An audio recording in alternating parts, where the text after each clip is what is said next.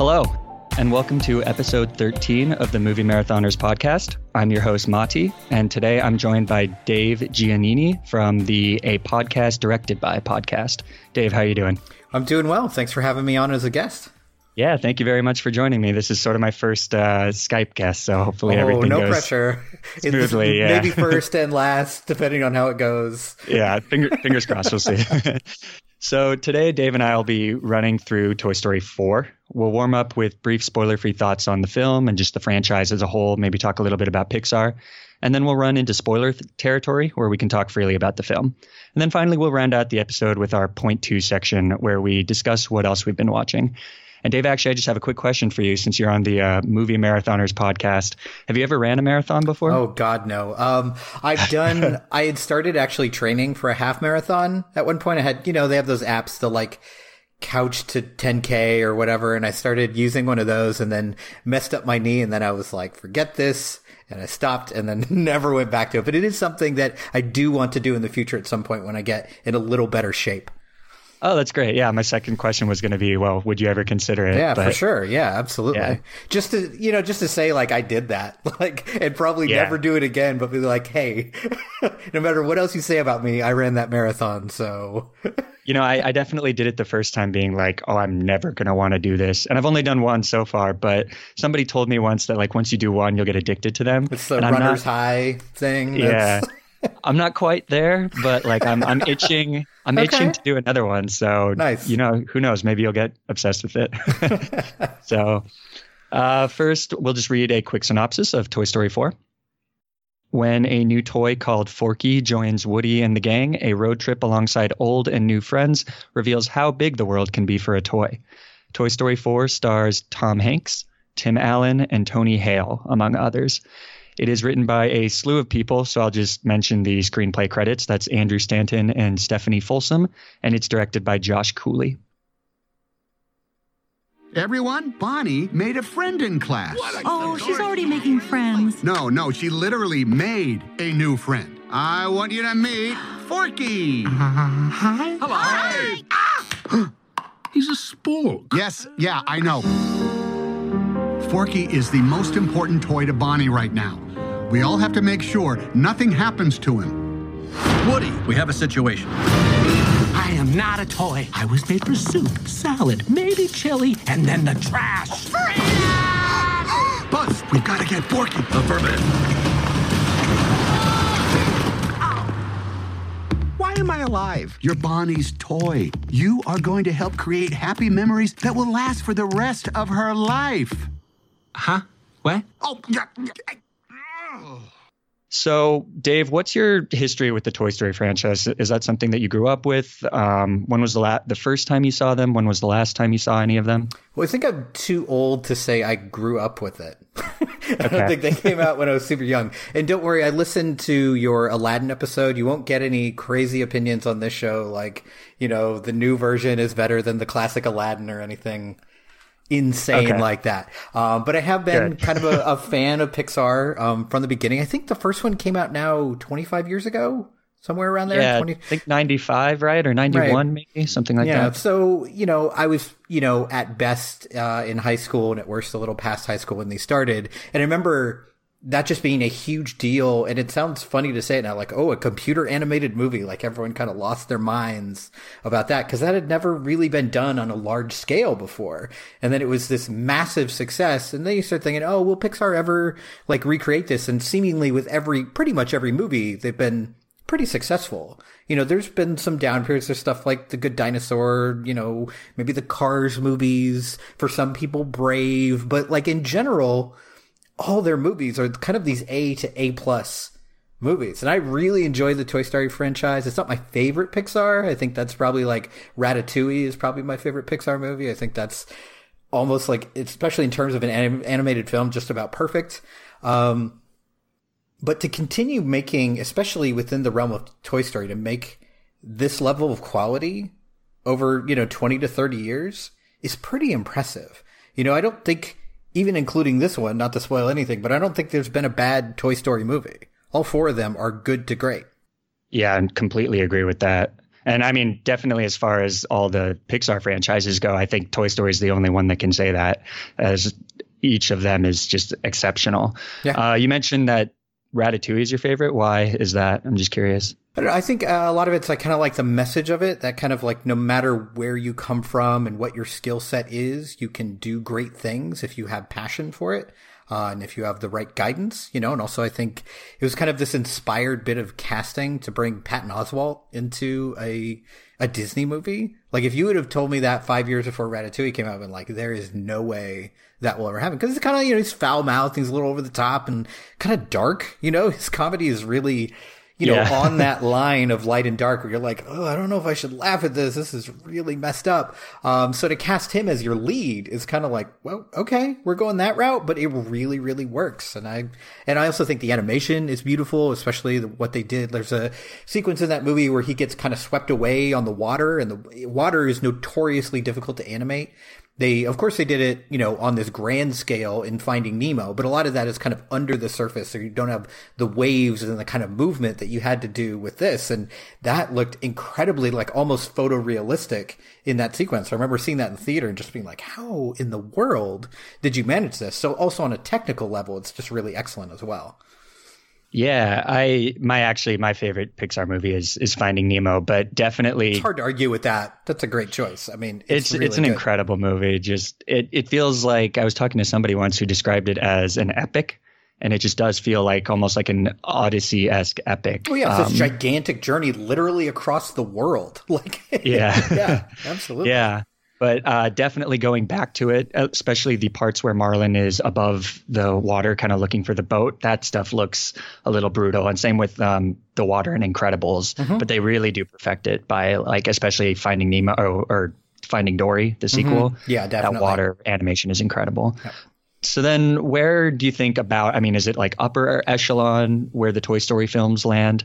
I don't necessarily want to group them all in one thing. They're definitely not all one thing, but I think they've come out with over 20 movies at this point. And I just recently, cause like every other, crazy film fan online now, I have an account on letterboxd.com where you can kind of put diaries of your movies and make lists. So I just like made a list of all the Pixar movies, and all 4 of the Toy Story movies are in the top 10. So they're all in the top half of, wow. And to me, and it's so hard to plot that difference between them because they're all very good. So I want to make that clear. But I think Toy Story 2 for me is kind of the quote unquote worst of them. That's the one that's lowest for me. And Toy Story 3 is an almost perfect movie.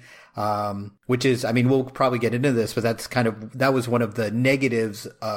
People had to talk about this movie before it was even released. Like, why are you making a Toy Story 4? You already made this great trilogy and you wrapped it up perfectly. What are you doing? You're going to ruin it. So Toy Story 3 is way up there. I think it was like my number 2, like right below Ratatouille. So it's, but they're all in the top echelon there. They're all in that top half. They're all like, 4-star movies and above on a 5-star range. It's pretty good. Yeah. Nice. When's the last time that you saw specifically Toy Story 3? Because that was the only one I managed to watch before this, recently. I also work for a website as a writer called Talk Film Society, and I did the written review for Toy Story 4. So to prepare for that, I watched all 3 of the other ones like in the couple days before I saw it. So I just saw Toy Story 3 like, I don't know, 3 or 4 days ago. So it's still pretty fresh. Okay. Yeah. That's the only one that was fresh for me. And like retrospectively now after the movie, maybe I should have watched one of the ones with Bo Peep in it. All right. Yeah, she kind of has a, slightly large role in this movie. Yeah. Yeah, but Toy Story 3, I was, I don't know if blown away is the right word, but I was very happy with how, it still holds up. Yeah. And I think especially that ending, maybe I'll keep it vague just in case somebody hasn't seen the ending of Toy Story 3, but there is a situation in it, right, where you are very concerned for the toys. And yes. even when you know what's going to happen, and it's not a spoiler to say that they're not going to kill the toys, but for some reason in that movie, they do an amazing job at making you feel like they're actually going to die. Oh yeah, that sequence you're talking about is terrifying.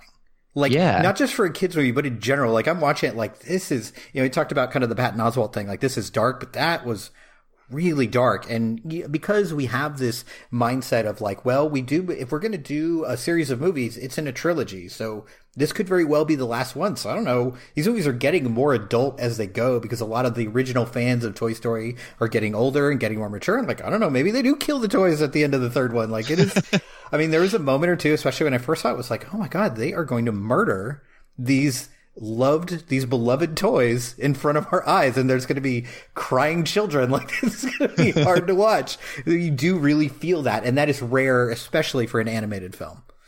Yeah, I'm curious if you have any insight or like conjecture as to like how Pixar is able to do that versus you think of something, you know, like the Marvel movies or the Game of Thrones where they put these characters in peril and then you're sitting there and you as a movie goer, because, you know, you've seen more than 2 movies, you know, oh, this is the pump fake.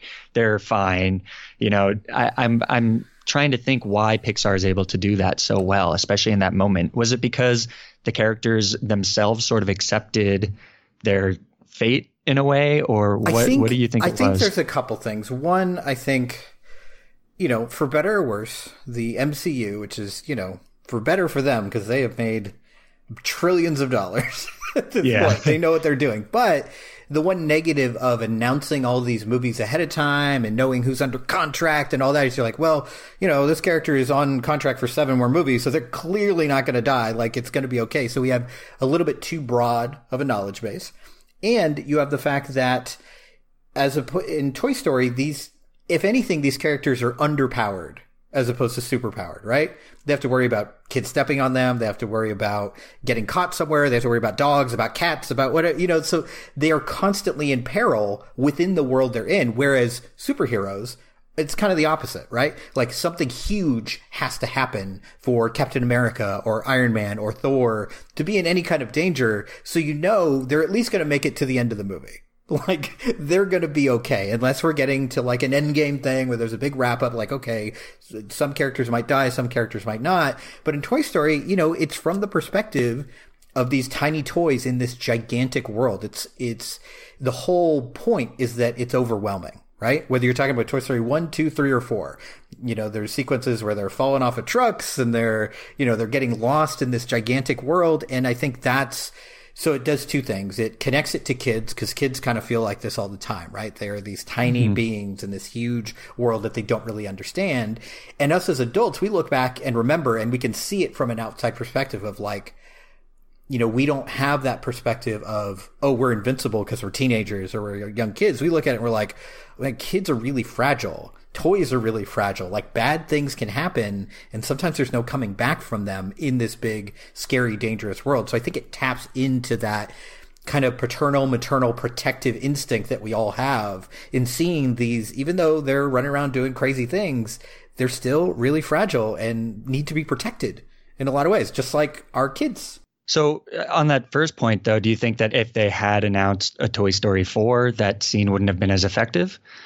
I think it's effective, but less so, right? Because in that scene you're talking about, again, without giving away anything for the 5 of you who are under a rock who did not see Toy Story 3. And choosing to listen to this, whatever. For some reason.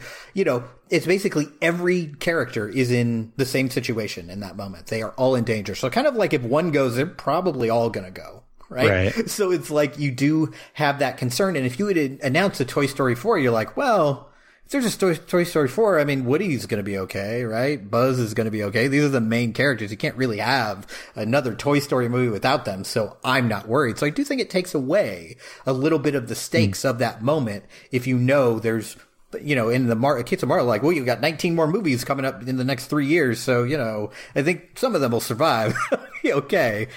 So, but even in the moment, though, like rewatching Toy Story 3, I know how it's going to end. I know that I'm prepping for Toy Story 4. I still got goosebumps, or it affected me. So there's something there that it's like maybe it is, as you say, it's just the fact that they're so vulnerable and adorable. And because it's a G movie, you're not used to them, you're not even you weren't even considering that as a possibility when you went into honestly, the movie. Just having Tom Hanks in there helps too. Like America's Nicest Man. Like we just I don't want anything bad to happen to him ever. Like as a person, as an actor, as a character. So it just, again, that protective instinct. It's not like, I mean, I love me some Chris Evans and Robert Downey Jr., but I'm like, oh, they can take care of themselves. They're young, they're virile, they can do their own thing. Whereas Tom Hanks been around forever. We need him in our cinema world. We need America's dad. We can't let him go. Right. So Toy Story 3 came out in 2010. So that was 9 years ago. And then, as you said, we felt that was the end. It ends very definitively with whatever. I mean, actually, you know what? We kind of have to spoil the end of Toy Story 3. Yeah, because that's kind of where Toy Story 4 starts, right? There's that kind of transition of them leaving Andy and going to a new kid. Which did feel like this perfect wrap up. Like, oh, they still fulfill their purpose as toys, but their journey with Andy is done and they're on to a series of new adventures that we don't necessarily have to film. Right? Right. We know who these characters are. Buzz and Woody have changed over the years and they become friends. Okay, great. This is a good place to stop. And yet, the cynical way to look at it is and yet there's more money to be made. So we're back for Toy Story 4. Right. Which was announced in November of 2014. I definitely know that Lee, I can't remember his last name, Unkrich, the director of Toy Story 3, he was like, yeah, no, we're done after Toy Story 3. In 2010, he said that. And I mean, that felt right. Mm-hmm. And then in 2014, it was announced. And I remember first seeing the news and clicking on an article, maybe at Screen Rant or something, and scrolling down to the comments. And the general consensus was that Michael Scott gif from The Office of him just going, no. Yeah.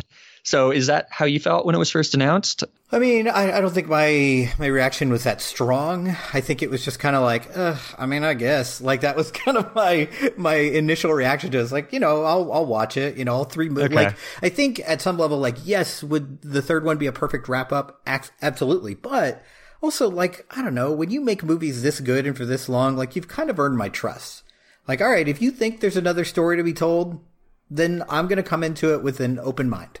Because you have made 3 fantastic films and made this brilliant trilogy, and I'm not the biggest fan of, okay, that's not fair. I was going to say I'm not the biggest fan of animation. I like animation, but I put it in this kind of different category. I am that jerk who's yeah, it was good for a cartoon. That's, it's a different. It's fair. That's fair. It's made for kids, but these are kind of the very top. Pixar is kind of the top of that. Of course, there are animated films that are great. You talk about things like The Iron Giant, or if you want to kind of dip into anime, there's plenty of adult themes going on and things like Akira, that is there. But in general, they're kind of at this level below, but Toy Story has done a good job of aging with its audience and bringing in mature themes for a kids movie that most kids aren't going to catch on to, but the adults that are forced to watch it because they have kids are going to be like, oh, there's something here. So they've earned that trust from me that I'm going to be like, okay, I will go see your Toy Story 4, even though I feel like you did a great job, wrapping it up already. You got something else to say? I'll listen. Okay. Yeah, I am not proud to say that I was definitely one of those naysayers at the beginning. My first initial reaction was, this is stupid. Of course they're doing this. And I was very upset. But, then, I mean, that was 5 years ago. You grow up a little bit. And you forget about it. And you're like, oh, yeah, that's coming out this year. Yeah. And then it's a decade later. I'm not going to not see that. So, yeah. Yeah, I wasn't, I mean, going at least at this point, in 2019, going into it, I wasn't I hope this fails or anything like that. Yeah, don't be that guy. Don't be that guy rooting for a kid's movie to fall on its face. Don't. Right. And as you say before, it's not like this is Cars 3 where the second one was a disappointment, So yeah, let's double down and make something worse. Okay. Yeah. So what do you think about this? I liked it. I thought they did a really good job with it. And I was surprised at my reaction to it because it, in a lot of ways, it sometimes there's a bit of rehash of some old themes, you have this new character, Forky, which is this very strange choice. I mean, it's it's as close to Toy Story getting to Cronenberg body horror. It's just this weird thing that doesn't, his whole process of character arc is like, I don't know why I exist. Like it's that level of like, what am I and what purpose do I serve? But at some level, that's kind of what Buzz was going through in the first movie, right? Like him trying to figure out like, oh, I'm not real. I am a toy. I'm coming to terms with that. But this is even more kind of up in the air and existential in the way they're dealing with it. And in a lot of ways, it takes a very different route than the other Toy Story movies. The other Toy Story movies, in a lot of ways, it's very much Woody and Buzz and their relationship. And without giving anything away, for 90% of this movie, those two don't share the screen. And that is a really gutsy thing to do for a very successful franchise. They know what works. They know, Tom Hanks and Tim Allen together work voice-wise on screen, and they are enjoyable, and their interactions when they're upset with each other and when they like each other are great. So instead of doing that, they're like, yeah, let's constantly separate them and have Woody go on his own journey with Bo Peep, which is a very, like, it's not like it's that adult, but like in terms of the themes, it is kind of, in, at least in my opinion, this corollary for growing up and starting romantic relationships. Like that's what that's Woody's choice in this movie is like, do I be with my friends or do I be with someone who challenges me? And I thought like, wow, what an interesting way to go. So because of that separation, there are times that it feels a little staggered and stunted where you're like, I'm not sure what's supposed to happen next, which is a nice feeling as an older viewer of kind of like, I'm not sure which way this is going to go. Where if you watch Toy Story 1, 2, and 3, maybe up until the end of Toy Story 3, you're kind of like, okay, I know the path we're headed here. Where this is it keeps you on the edge of your seat a little bit, which is a nice feeling. Yeah, I like this quite a bit. It's, again, since I haven't seen the second or the first one, it's hard to tell where it ranks among the other three, but I loved this movie, I think, is a fair assessment. I think that my favorite part about it was that a lot of these Pixar movies, they tend to be kind of like gut wrenching. And, even some of my favorite ones, like I absolutely love Inside Out, but that movie is in some ways kind of devastating. Yeah. And even the third one, it's gets you. And this one didn't do that as much. I thought it was a lot more lighthearted. It still had the heavy themes that you're talking about, but it made you feel good about those themes as opposed to kind of feeling like, oh, my whole world is rocked. Right. But I also thought that this movie was just absolutely hilarious. We can talk about more specifics and spoilers, but there were two scenes that I maybe the word is guffaw. I guffawed Sure. Yeah. at the screen. I went to see it with my two friends, and it was like a 9:50 p.m. showing. So there was virtually no children in the audience, and everybody was into the movie, all the adults. It was surprising to me how like vocal the audience was when, something would happen to a character and there'd be a giant gasp as if it was this revolutionary thing. And myself too, I was like, oh my God, I can't believe that happened. But it's a toy. Right, in a lesser, the hands of a lesser studio, this would be stupid. Right. And I think that the craziest thing to me about the Toy Story films is that it never feels unauthentic. Right. Yeah, it's always very genuine. I think probably the thing that impressed me most about this movie in ways that they kind of went a different angle is in the previous Toy Story movies, you have pretty blatant villains, right? You have Sid, the kid next door from the first one. You have the toy collector and Stinky Pete from the second one. And you have Lotso from the third one, right? No big surprises as far as like they're introduced and you're like, okay, I know where this is going. Like this is the villain. This is the heavy, right? In this, you do have a villain that's pretty obvious when she is first introduced, but that character's arc may be the most powerful arc in the entire film.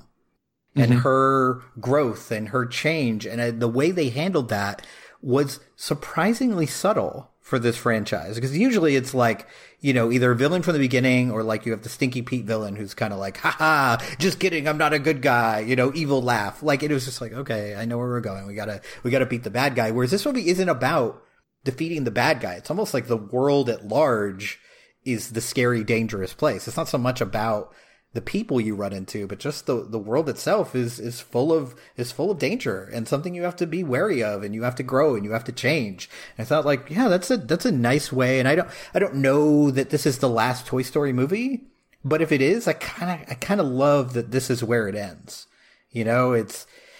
without spoiling anything, some characters get separated, some characters don't. And it's kind of like, sometimes that's the way life is.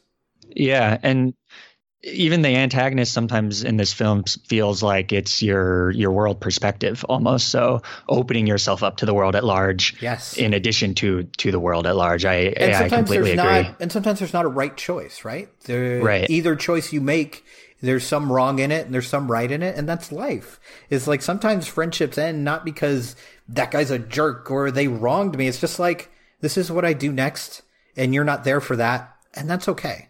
And I was like, wow, this is it's a very non-simplistic way to go for a movie aimed at kids, Mm-hmm. So have you seen Wreck-It Ralph 2, Ralph Breaks the Internet? Yes.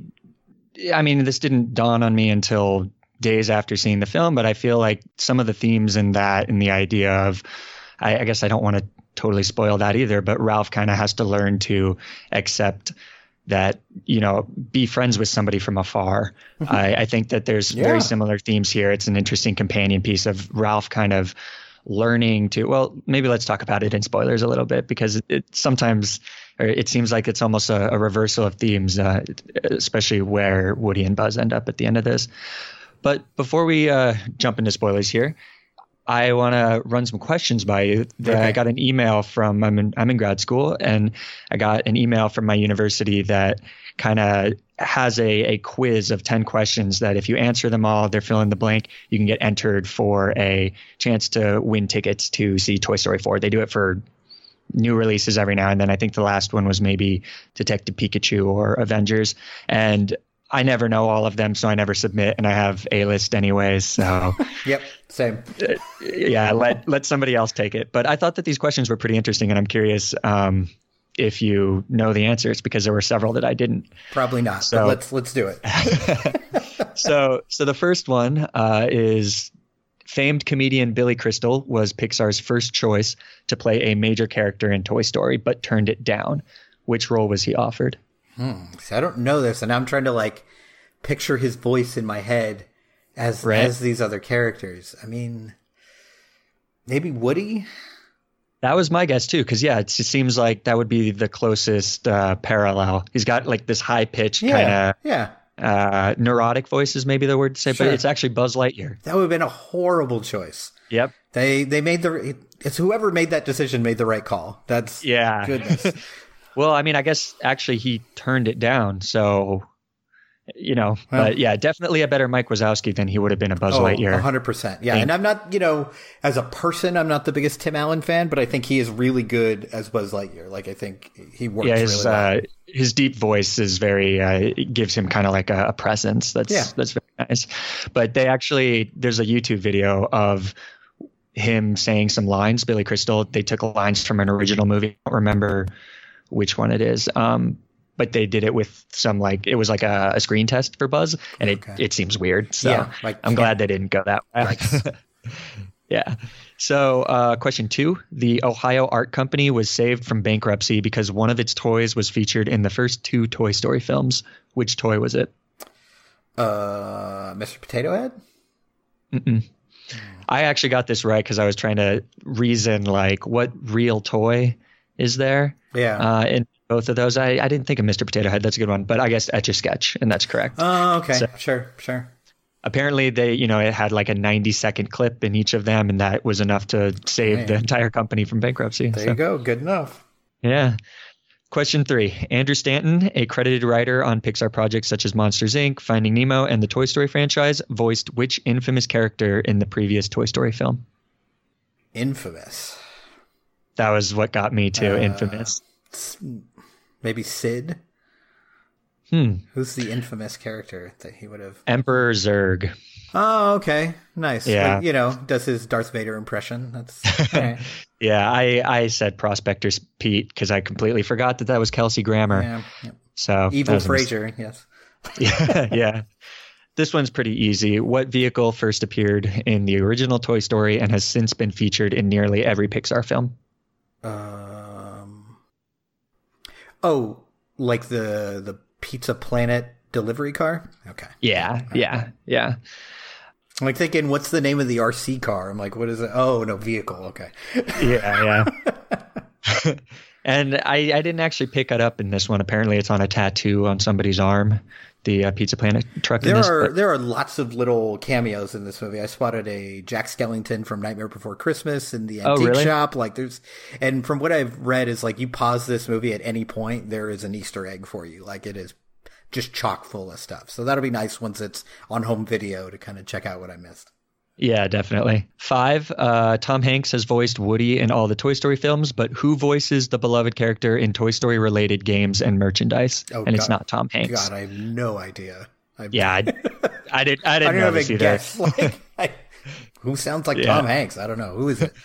It's Jim Hanks, his brother, actually. Jesus. So, yeah. But I didn't even know he had a brother, so there's that. I learned that. I knew his son, Colin Hanks, but... Yeah, he's a terrific actor as well. So, in the early 2000s TV series Buzz Lightyear of Star Command, which actor voiced the iconic Space Ranger?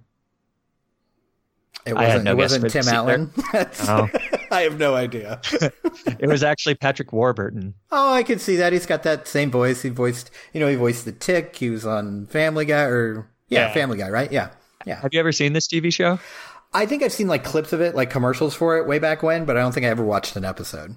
This was in my youth, so I definitely watched this a lot. From what I remember, it's a good show. I'm sure it's actually crap, but who knows? Well, yeah, but when you were a kid, like it's good. Yeah. 7, at the end of Toy Story 3, as Andy is about to go off to college, he passes on his beloved toys to a little girl. I hope you know this one. What is her name? Would it be Bonnie, one of the main characters of Toy Story 4? Yes. Yes. Yeah. And I was wondering if she had a last name or anything, but I don't think she does. So I wouldn't have known that, but I got the first name. Which popular character introduced in Toy Story 3 and voiced by Michael Keaton does not appear in the latest film?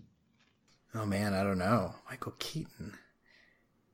Because he didn't voice the villain. He didn't voice Lotso.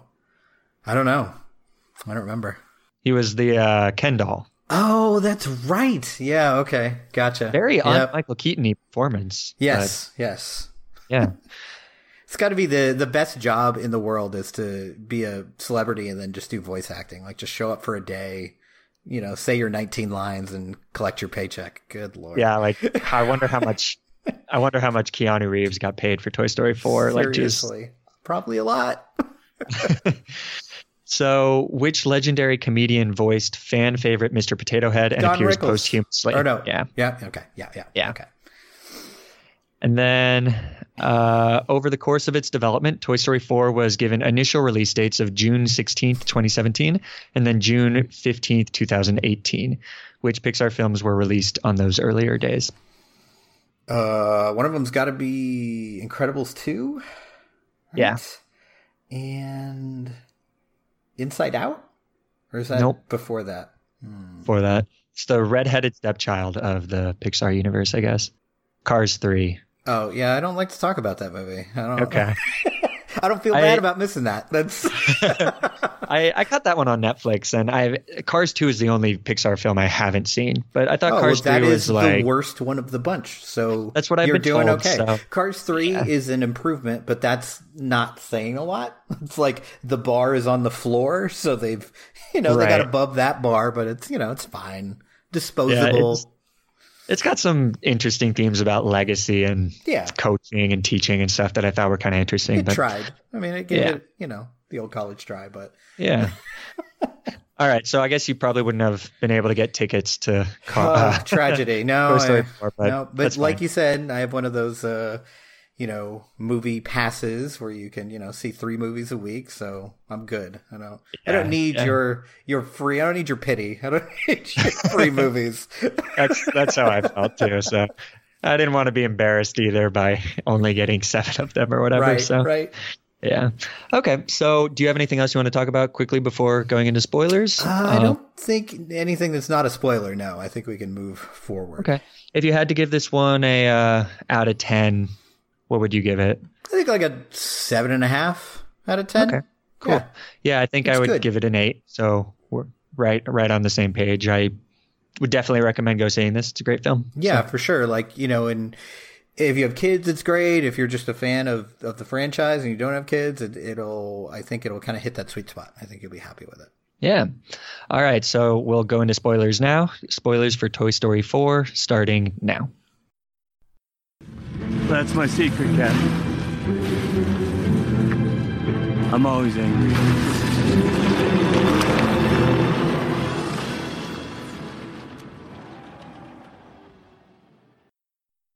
Yeah, I mean, we kind of reference this, this quote unquote villain character, this Gabby Gabby character, this, this doll in the antique shop, and all those sequences in the antique shop are honestly pretty scary. Like, you got the dummies wandering around, chasing our heroes through these like tight quarters. I mean, it is very influenced by, kind of like slasher movies. Like that's what slasher movies, zombie movies, like that kind of stuff.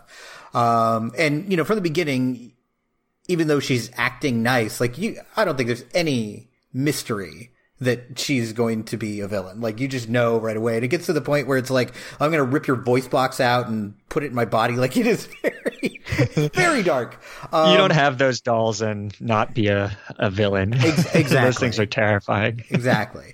But I like the arc there is that this is all coming from a place of pain. This is coming from a place of being abandoned, which of course is a pretty common theme in the Toy Story movies, whether you're, talking about stuff that happens with Woody in the first movie or with, Jessie's backstory in the second movie. Like this is a common theme. But the arc here of her figuring out that she's good enough, and that it's just sometimes circumstances put us in these places where we can't succeed. But it doesn't mean we have to give up. It doesn't mean we have to turn to darkness and be mean and be cruel. It just means that sometimes life is difficult and we have to kind of press forward. And with the help of her new friends by the end of this movie, she is put in a position where she can be loved and she can love in return. And I thought that was a really nice journey and very affecting. The moment where she gets, picked up and loved by this child who is also lost, I thought that was a really nice moment, these Toy Story Pixar movies are very good at extracting tears from the human eyes. It's just like they are great at it. And that was the moment for me where I was like, oh, that is really good and something I wasn't expecting. And again, I think that's the great thing about this Toy Story in particular is that it goes places that I didn't see it going. Whereas the other three, I kind of like, okay, I know where we're headed. This is good, but I can kind of see the tracks being laid. Whereas this kind of, took a couple turns here, not only with Gabby Gabby, but with the ending of Woody's story too, where I was like, oh, I don't know that's where I thought this was going. So I thought they did a really good job with those character arcs. Yeah. How do you feel about where Woody's character arc went? I love it. I really do. And so, just in case people are listening to this and they don't want to see the movie, like the idea of where this goes is he has a choice to go back with his friends, go back on the RV with Woody and Slinky Dog and, Potato Heads and everyone else, or he can go off with Bo Peep, who has kind of helped him on this journey and kind of live a new life. And I thought it was really interesting that they brought Bo Peep back because that's, they never out and out say it, but that is very obviously a romantic relationship. Like there's flirtation going on from the first movie on. So it's very much a corollary for like, this is moving into adulthood or at least puberty, right? Just past puberty where you get, your first crushes and your first girlfriend or boyfriend. And so he has made the decision to separate from his friends and try something new. And up until the moment, because there is literally a moment of, he says, she'll be fine without me. And you don't know if he's talking about Bo Peep or he's talking about the little girl or he's talking about Bonnie. And until he makes the decision, I wasn't sure which way it was going to go. And I actually thought he was going to go back to his friends. I was like, okay, he's got to be a toy. That is his duty. That is what he cares about. He's going to go back. And then he chooses to do something new, to do something different, which is something that character has always struggled with. Right. Through all four movies, he has been very stuck in his ways and kind of like, no, I'm the top dog here. I'm the one in charge. I'm the favorite toy. And he kind of deals with a little bit of that at the beginning of this movie because now he's not Andy's toy anymore. He's Bonnie's toy, and her favorite doll now kind of runs the closet they all live in, and he's having trouble adjusting to being the second or third in command. So it kind of fits that he's making a decision because he's kind of done everything in that world, in the world of being one child's toy. Like, what else is there for him to experience? So now he's kind of going off into the great wide open and trying something new. And And I was not expecting that, but I love that was the choice that they made, because now they can continue the series if they want to, or this can be a really nice ending point, because this has been the story, as I mentioned, of Woody and Buzz's relationship. And their friendship has kind of reached its peak, and they respect one another, and they respect the choices that they have made, and now they're going their own separate ways, and it's okay. Yeah, I'm curious, talking about kind of like the relationship angle of this theme. I mean, one of the things that I was sort of trying to think about, and I'm probably not as good as eloquating it as you are, but the idea that Woody is sort of fixated on his relationship with Bonnie, and that relationship is not working, and he's not getting out of it what he wants, and she doesn't really need him. To me, that sort of struck me as like sometimes you need to just accept that it's okay to move on from a relationship, move on. Like, there's not necessarily a need to have to fix the relationship that you're in just because you're in it right now. Yep. And I thought that was pretty profound. And all of these things, it's funny or interesting to talk about these things that are very real and have a lot of real life implications, and it's just toys.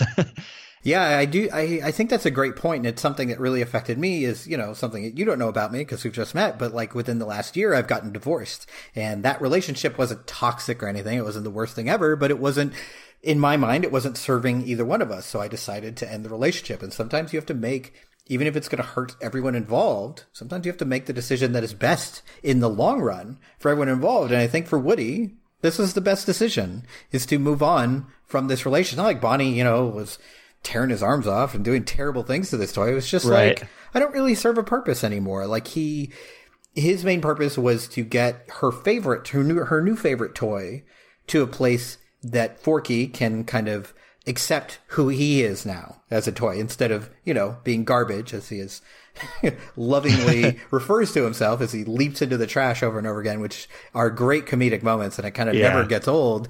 But again, it's a nice growth for the character of Woody, because if you look at the first movie, it's all about like, you're a toy, I'm number one, everybody listen to me. Whereas this, he's kind of ushering in this kind of new era of toys. Like, no, this is the favorite toy now, and my job is to have him accept that so he can be loved and Bonnie can be happy. He's doing the right thing for his owner. He is making sure that she's the happiest she can be, even if that leaves him in the closet collecting dust bunnies. And on top of that, as you mentioned before, this idea that he was always afraid of being a lost toy. Like, that was consistently, he had that, speaking of kind of terrifying things in these movies, he had that like disturbing nightmare sequence in Toy Story 2 where Andy says goodbye, Woody, and drops him in this giant trash can.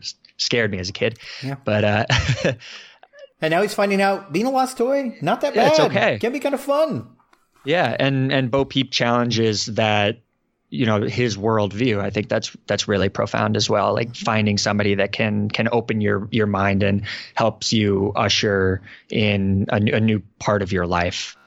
I've noticed that some people have found the relationship between Woody and Bonnie to be kind of like a parenthood thing as well. Like, he's very concerned about her going to preschool alone, or whatever it is, kindergarten alone, and he doesn't, he wants Forky to be there for her, and he's super worried about her having all these experiences that he's not going to be a part of. I think that there's some commentary on parenthood there. Yeah, and I think there's some commentary about helicopter parenthood going on there, whereas like you cannot protect your kids from everything in the world. They are going to have difficult days. They are sometimes, even as young as Bonnie is, there are days that are going to be terrible and no one is going to play with her and she's going to come home crying. And that is part of our growth as human beings. We need to experience we need those trials and tribulations, right? And Woody, in some ways, is not allowing her to experience that. At every turn, he's kind of like, no, here's some crayons, here's some paper, here's this, here's that, and he's not letting her experience the world. And that's part of the reason her parents are like, no, leave your toys at home. It's time to go off to school. You can play with your toys when you get home. And Woody kind of won't allow that, because he is always like, he is so connected to whoever is his owner at that point that he cannot let them go off by themselves, and he cannot let them experience any pain. And I think most people who are parents understand that, because a lot of times, a lot of parents I've talked to, the whole goal is like, I want their life and their experience to be better and less painful than mine was. That is my job as a parent, to protect them. But there's a certain point where it's like, you're protecting them so much that if they do experience difficulties later, they're not going to know how to handle it, because you've always been there. And there comes a point where you kind of have to take the training wheels off and let them experience some pain. And then you can be their base when they come home, but you can't be there with them holding their hand every step of the way. And that's kind of what Woody's doing in the beginning of this movie. That's sort of the theme of Finding Nemo as well. It's not super novel ground for Pixar to cover, but yeah, even if he's got like half a fin, you gotta let him swim and let him experience life. Yeah, exactly. So, did you have any negatives, or I don't want to say negatives, but well, I think the only real negatives I have is, I kind of talked about earlier in the non-spoiler section about how kind of stunted this sometimes feels. And I think in some ways it's to its advantage, but there are moments where you're kind of like, feel like we're treading water a little bit. We're like jumping back to Buzz for no other reason other than like Buzz is supposed to be a main character. He's not really doing anything. And then it's like, why aren't we, this, honestly, they could have made just an entire movie just about Woody and Bo Peep without, going back to the RV and figuring that out. Like, you just have Woody, Bo Peep, and Forky and Gabby Gabby and all them. But it did feel like, we have some responsibility. Like, you came to a Toy Story movie, you think it's going to be about Woody and Buzz. We better show you what Buzz is up to. And I think you can kind of feel that push and pull on the script at certain moments. But also, one of the things I also liked is that they weren't afraid to introduce these new characters and make them the focus. Like, whether you're talking about Forky or Gabby Gabby, or trying to remember the name of the characters, but they're voiced by Key and Peele, the two like stuffed animals on the wall. Yeah, Ducky and Bunny. Like that, they became a main fixture, as well as Duke Kaboom, voiced by Keanu Reeves, which fantastic. Like, I'm a big Keanu fan, so I was very happy just the fact that he was in this. But I thought, his bit worked really well. They kind of threw in that kind of abandoned toy thing again. But it was very quick, and it kind of brought in because he's from Canada, the kind of French Canadian accent and all that. And that stuff all really worked. But I think the only negatives are kind of, it's hard to pinpoint, but just kind of that flow keeps getting interrupted, where you're like, why are we back on this RV where I don't care about this. Let's get back to the actual adventure that we're following. Yeah, that's interesting. I don't know if I had the opposite problem, but I did think it was a little bizarre that so many of the older, and I mean, it works out by introducing these characters that land fantastically, but it was sort of bizarre that huge characters like Jessie weren't really given that much to do. I was convinced they changed the voice actor because she's in it so little.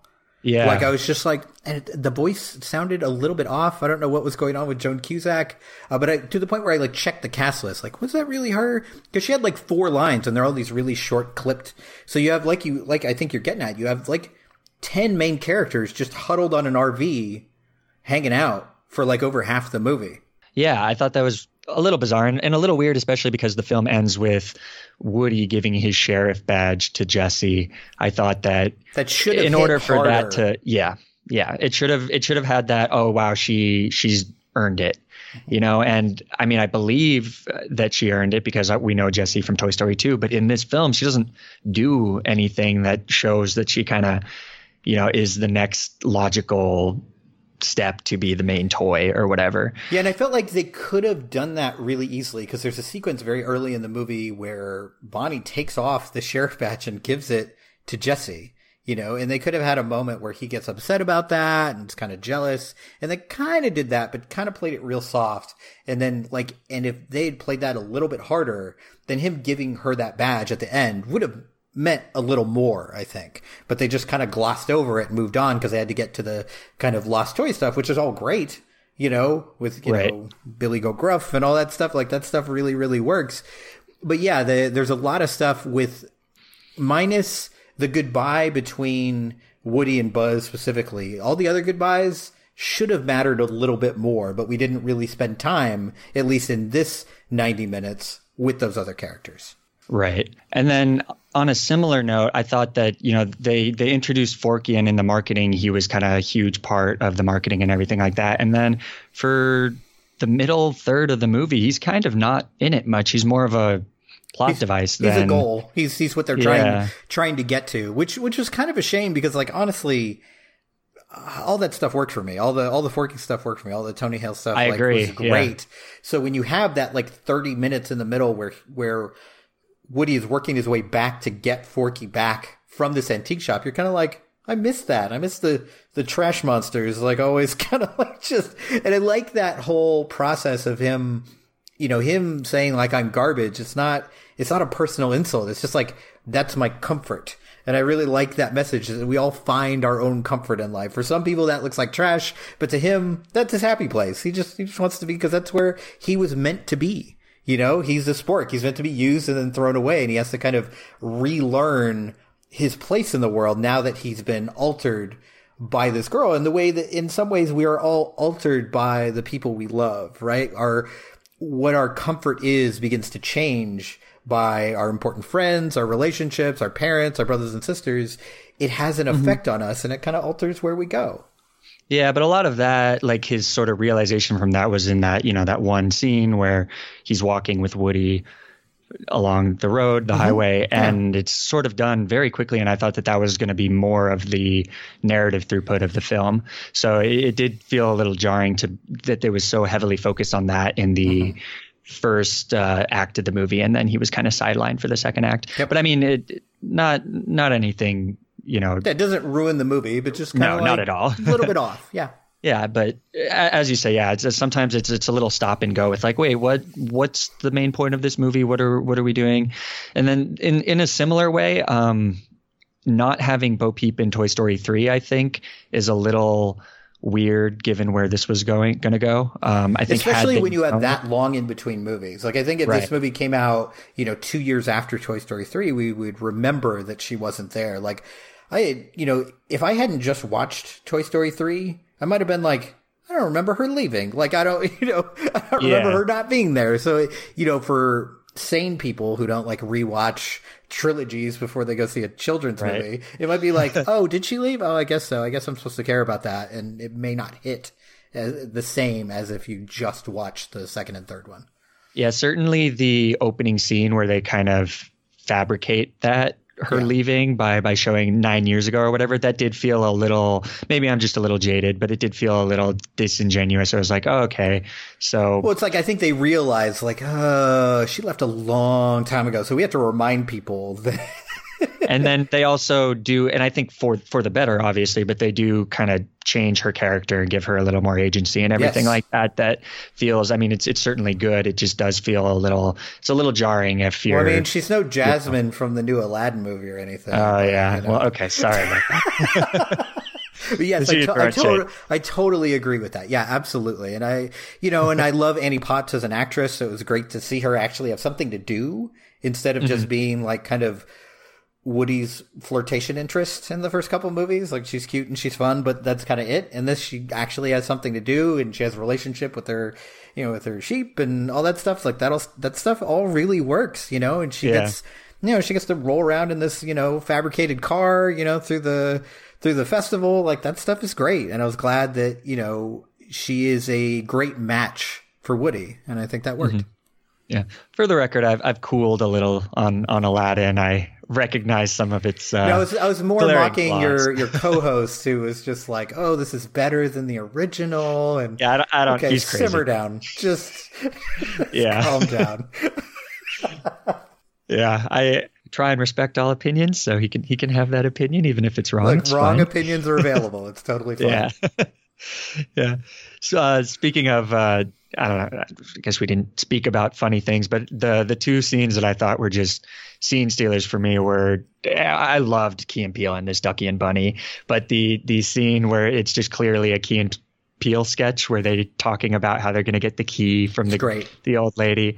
I died when they were talking about the plush rush. Yep. And then especially when it ends up like she just leaves the key right next to him. Like all this build up and like, oh, I guess we don't need to do anything at all.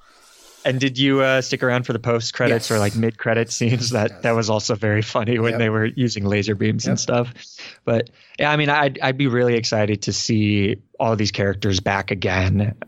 Although, as you say, I think that, this is an excellent ending point, especially for Woody. Do you think there's going to be a fifth one? I mean, I didn't think there was going to be a fourth one, so take that into consideration. Right. But like, nobody. I don't think so. Because if you have two options if you continue this, right? You keep these characters separate, which is a challenge, right? You have Woody on his adventures, or you have Buzz and the, Bonnie family going on, and you have to find some sort of thorough line between the two, or you bring them back together, which negates kind of everything you did in Toy Story 4, right? So it's like, or I guess the third option is to do another Toy Story with none of these characters returning and bring in all new toys, because like this whole world exists and you could have a new kid and new toys and figure something out, but that's going to be hard to recreate that magic of, Tom Hanks and Tim Allen and that relationship. So I kind of hope that they don't. But there are certainly ways to do it. And, let's be honest, there's money to be made in the Toy Story franchise. So who knows? But my hope is no. I hope they stop here. I think this is a good stopping point. Yeah, I agree. Although, I mean, I think that if they were to make a fifth one, I would be more interested in seeing where Woody and all those new toys go versus going back to the Bonnie thing. I think we've seen that enough times that's okay. And like, to be fair, I'm part of the problem, because like, I'm like, I don't want them to make another one, but will I see it? Yes, absolutely. I will see the next one. So. Right. So do you have anything else you want to mention in spoilers? No, I think that kind of covers it. I don't think there's any other big moments. I mean, I really liked, what passes for action sequences here, like the Duke Kaboom, is kind of hole-in-one moment, shunting them all across the carnival. I thought that stuff really worked. I think, there's not a lot of negatives I have for this movie. Like, is this, like most animated films, is this going to change your life? No. But is it fun? Yeah. And it's a good way to spend, 100 minutes or so. Like, it's not a movie where you're going to be looking at your watch and like, are we done with this yet? Like, it's fun, and it's interesting because I think this is Pixar's genius, is they managed to keep, unlike something like Inside Out, they managed to keep this movie light and have these very mature themes going on at the same time, which I think is really impressive. And not every animated film can do that. Usually it's kind of an either or thing. Like either this is really light, Secret Life of Pets or something, or it's like, oh, we're really trying to reach an adult audience and maybe trying a little bit too hard. But this kind of toes that line, I think, just right. Yeah, I agree. I mean, it's just a great time at the theater. Yep. It's just super fun. I also thought the whole running gag of them wanting to, or the unicorn guy wanting to arrest the dad, bring him for murder. I thought that was funny. And almost happened for him. He was very, very excited. It was good. The whole RV scene was hilarious. It was very good. Yeah, very good. I did think it was kind of weird that there was no Pixar short at the beginning of this. First time. Yeah, this is the first. I remember I wasn't surprised only because I had heard that this was like a couple days before it was released. So this is the first Pixar movie without a short. And, and my cynical response to that is like, good, that's one less thing for people to complain about. Because like, it seems like with the last couple ones, every time I'd go online before, this short is stupid, I don't like it, blah, blah, blah. Like whether it was I think it was maybe that was for Moana, but there was like a lava one that people were upset about. There is, people were upset about Bao, which I really liked. I thought that was a great short that they had before their last movie. But welcome to the internet, where even a wholesome Pixar movie, people are going to be like, "This sucks. I don't like it." Like, oh God, you're 30. Just relax, man. It's a cartoon. I think the one that broke everybody was the Olaf's Snow Adventure one or whatever. That's before Coco. That's probably fair. Yeah. That one was rough. That was like 30 minutes. So yeah, I don't think that even counts as a short. I mean, it's a short film at that point, as opposed to like a short before a movie. Okay, so let's move on to our point 2 section, where we talk about some of the other stuff that we've been watching. Dave, what have you been watching? Let's see. So I've actually seen a fair amount of new releases in the past couple days. So good timing. Yeah. Great. So I saw the new Child's Play movie, the horror movie. which week full of toys for you. Huh? Yeah, I actually saw these on back-to-back nights. I saw Toy Story on Thursday and Child's Play on Friday. It was a very, very weird weekend. It's pretty good, actually. Much better than expected. There's a lot of bad press about it a couple months ago because, like, the original creator of Child's Play is still doing his own thing with it and somehow lost the rights. So this is without his say-so. Like, so he hates it. So it doesn't have the same original voice, and it's kind of a different backstory to the character. But it is, I mean, if you like horror, if you like slasher movies, I think you'll enjoy this. Mark Hamill does the voice of Chucky, and he is a great voice actor, kind of probably best known in terms of voice acting as doing the voice of the Joker on the Batman animated series. So, right. You know, he can play evil and homicidal and crazy very well, and he does a great job here.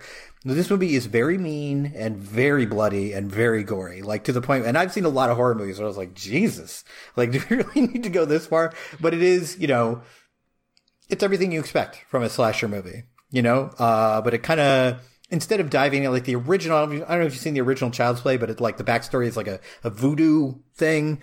So it's like the spirit inside the doll, and this is more of a kind of technological danger. Like basically the beginning is, you know, this guy's about to get fired from the sweatshop where they're making the Chucky dolls, so he takes off all of the protective coating on it. So it's like, you know, it's basically like a toddler with immense power, right? So that is which is terrifying. I mean, just that in its own. So he did a good job with it. It's not a perfect movie. It's a little rough around the edges. You know, you can tell it's made on the cheap, but good. But I did enjoy it.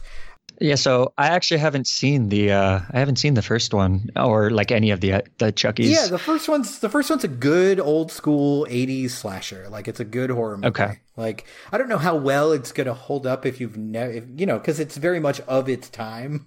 Right. So it'd be interesting to see how well that works if you've never seen it before. And there's like 7, now 8 movies in the series. So there's certainly some ups and downs. There's some good stuff. There's some really bad stuff. So it's very much a your mileage may vary type of series, but there's some good stuff in there if you're a horror fan. Yeah. Yeah. I mean, so I'm just now starting to break into the horror stuff. When I was, you know, up until like 5 years ago, I really wasn't into horror. And then movies like It and what is that one? Hereditary. Those two films kind of back to back were like, okay, I'm more open to films like this. I'm trying to get into it a little more now, and I'm excited for Midsummer. So yeah. Child's Play probably not my thing, but maybe I'll give it a go if I. Yeah, I mean, I'd recommend watching the older one first and seeing if it's your thing, because it does certainly share that DNA. And, you know, it's certainly not for everybody. It is, you know, it goes for the humor along with the violence. And for some people, that humor really doesn't land. So, and if it doesn't, it's probably not going to be worth your time, you know. But I like it, you know, for what that's worth. Yeah, cool. And then last night I saw a movie called The Last Black Man in San Francisco, which got a lot of great things about this. Got a lot of publicity at Sundance, which for me is usually something I try to avoid, because most of the times movies that do really well at festivals, I watch them and go like, "What are you talking about? This is terrible. This is so on the nose." But this is the best movie I've seen this year, and it's not even close. Wow. Like, just phenomenal. It's one of those movies it's hard to talk about because it's got so many themes going. It's got a lot to say about toxic masculinity, about male intimacy, about the experiences of being black, not only in the United States, but on the West Coast in particular, and kind of the performative aspects of being a black man in the United States. I mean, it's got a lot going on. And also about kind of the changing face of big cities in the United States. Like, I don't know if you saw this movie, but it shares some DNA with Blind Spotting, which kind of talked about Oakland and about how that has changed because of the influx of rich white people coming in and buying up all the land and kind of, you know, pushing everybody out. And this talks about some of the same things, but in a more dramatic as opposed to comedic way that Blind Spotting did. So this one I recommend to everybody. It's one of those, it's definitely not going to be for everybody because the pace of it is very, very slow, but for me, the payoff is so worth it by the end of that 2 hours. Like, I was kind of, it's one of those movies, like, sometimes you see a movie and you just need, as the credits roll, you just need to sit and, like, not leave right away. Not because there's something coming up at the end of the credits, just because you're like, I need to process this for a minute before I get up and go out to my car and, you know, live my life. It's just Very, very, very good. So highly recommend. If it's playing in your area, it's not going to be, we've got Avengers Endgame playing in like theaters still, and now they're going to re-release it, even though it's still in theaters with new footage. And, God forbid we open up some screens for smaller movies, but this is the world we live in. But if it is playing in your area, I would highly recommend seeing it. And the only other movie I saw was a movie called Fast Color, which was out earlier this year in very limited release and is now like available for rent on iTunes and all that stuff. And it's kind of set in a world where superpowers exist, but it's certainly not a comic book movie. I haven't heard of this. Yeah, very few people have, so don't feel bad. It stars Gugu Mbatha Raw in the lead role. So it's about, basically, she is this person who has these powers and hasn't been able to deal with it. And of course, the government is after her, so she's kind of on the run. And she ends up, back in her hometown and trying to kind of figure out, what to do and, how to escape these kind of government agents that are coming after her. But it's really about her family and how she was raised and figuring out how to live in a normal world when you're not normal. It is very, very good. Another of kind of, it immediately went into my top 5 for the year. Oh, wow. So, it's probably like $4 or $5 to rent on Amazon and iTunes, and it's, hour and 40 minutes. It's not a long sit. So definitely worth it too. So it's been a good weekend for movies. Nice. Are is like the special effects, are those? They're good, but they're minimal. The focus is not on her powers. Like her struggle is controlling her powers in a way that, so she doesn't damage the people around her. So it's more about kind of that self-good. But the few moments where you do see the kind of powers manifest, it's really pretty to look at. Simplistic, but very good to look at. Okay, yeah, no, that's fine with me. I'm totally okay with it not being a spectacle. I just sometimes when those things have, they have these big concepts and then they don't have the CGI to back it up, it can completely take me out of the movie. But I'll definitely check both those out, especially the Last Black Man in San Francisco. That sounds fantastic. So the only thing, I haven't really had too much time to see movies lately, but I have been watching some TV shows, and there's one TV show that I watched the second season of called White Gold. Have you ever heard of this? I don't think I've heard of it. No, what is that? Yeah, so it's a BBC show from the guy who did the other British show called The Inbetweeners. Oh, yeah. Have you heard of that? Okay, yeah. Mm-hmm. So I loved The Inbetweeners way back when that came out, and I thought it was it's a story about, 4 kids in whatever, like the UK version of high school is, and they're just kind of really obsessed with getting girls, and it's just about their relationship and the antics, and they're very vulgar and everything like that. And it's funny, it's lighthearted. This one is not like that at all, actually, but it does have 2 of the same actors, and then also stars Ed Westwick from what is it, Gossip Girl, I think. That's his fame, but he's British in this one. So it takes place in I believe the 70s, and they are window pane salesmen. So the white gold is actually, I guess it was a term for this polymer that they used for windows back in the 70s. And it was this huge business industry that took off for a little while, I guess, and it was a quick way to make a ton of money. And so it's a comedy show, and it has kind of that vulgarity that a lot of the BBC comedies do. And they're very short. Each season is 6 episodes, and this second season just came out. They're both on Netflix. Yeah. Anything for a show that's not 22 episodes a season. God bless. Yeah. Yeah. Even the 13 episode seasons on Netflix can be a little long at this point. It's like, I only have so much time. True story. So the BBC shows are really nice like that. But this one, it's good. It's definitely, at least in the first season, it is very vulgar. So it's a very specific type of humor. Sure. It's not going to be for everybody, but it's a very light watch. I watch it while I'm eating dinner. It's funny. Some of the characters are charming, but a lot of it is the comedy. Most of the comedy comes from kind of assholes being assholes to each other. So it's a particular type of comedy. I think my favorite thing about this season 2 is that the wife of the main character, played by Ed Westwick, I can't remember the actress's name, but she gets a much larger role. And there's also a female sales associate that comes in, and it almost becomes less about Ed Westwick and kind of his antics and more about the rise to power, not power, but like the issues that these two women are facing. So it makes it a little less of a boys club show, which makes me feel a little better about, choosing to watch that with my time. But I mean, it's good. It's fun. And like I said, it's short. So if you watch 1 or 2 episodes and it's not your thing, then no harm done. Yeah. But it's a charming little show. So nice. I'd recommend checking that out. Nice. So this has been our review of Toy Story 4. Dave, thank you for joining me today. Hopefully we can do this again sometime. It was a lot of fun and I learned a lot. I think you have a lot of interesting things to say. So thank you. Is there anything that you'd like to plug? Where can people find you? Yeah, if any of your listeners think I have anything interesting to say, I have my own podcast and I have a website that I write for. The website I write for is called Talk Film Society, so it's just talkfilmsociety.com. My background my education is in psychology, so much of my writing is on psychology and film and the intersection thereof. And I have a new podcast coming out July 1st, so very soon.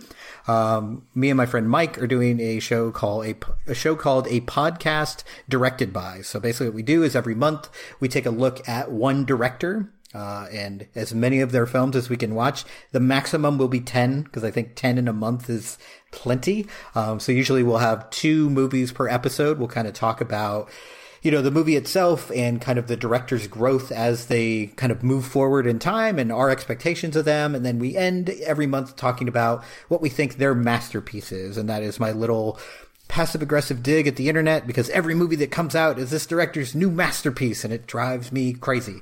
I hate that. Really what a masterpiece is one. Every person has one masterpiece. You cannot have 2. If you look up the definition. So our goal is to find, okay, what if we were to say our first director is Sofia Coppola. That's what we're starting with. And if I were to say to someone, okay, here's the one movie you should watch by Sofia Coppola, this will give you everything you need to know about her as a director, and kind of not necessarily her best movie, but just like kind of encapsulates her style. Like, what is her one masterpiece? So that's what we're kind of trying to figure out every month. So the good thing is, if you don't like that director, the next month we'll be doing a totally different director. So if you want another movie podcast to listen to, you should join us. So again, it's called A Podcast Directed By, and you can follow us on Twitter at DirectedByPod. Awesome.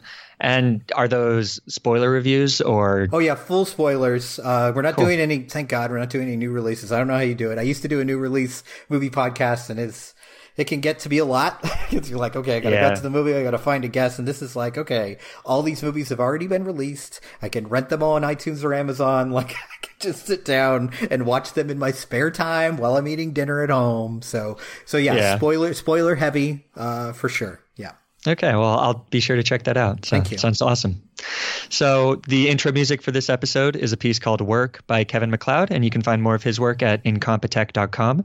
And if you'd like to keep up with this podcast and find out when we release new episodes, you can follow us on Twitter at MovieMaraPod or on Facebook at facebook.com/MovieMaraPod. That's Movie MARA Pod. And you can always reach out to us at our email, moviemarathonerspod@gmail.com. You can find more episodes of this podcast on Podbean at moviemarathoners.podbean.com. And we are also on iTunes, Google Play, Stitcher Radio, and Spotify. So please subscribe and write a review if you like what we're doing. And any feedback you have to help improve the podcast is always appreciated. So thank you all for listening. And thank you again, Dave, for joining us. And we hope you'll join us again next time when we run through, I believe we're going to take a week off and then do Spider-Man Far From Home in 2 weeks. So until then, bye. You've watched them in unforgettable adventures, love affairs, and tragedies. Now it's time to hear their own remarkable stories. From the makers of Death of a Rock Star and Death of a Sports Star, this is Death of a Film Star. And action. Starring Heath Ledger, Marilyn Monroe, Chadwick Boseman, Robin Williams, Carrie Fisher, and Bruce Lee. Search for Death of a Film Star in your podcast app. You've seen them tell stories. Now it's time to tell theirs.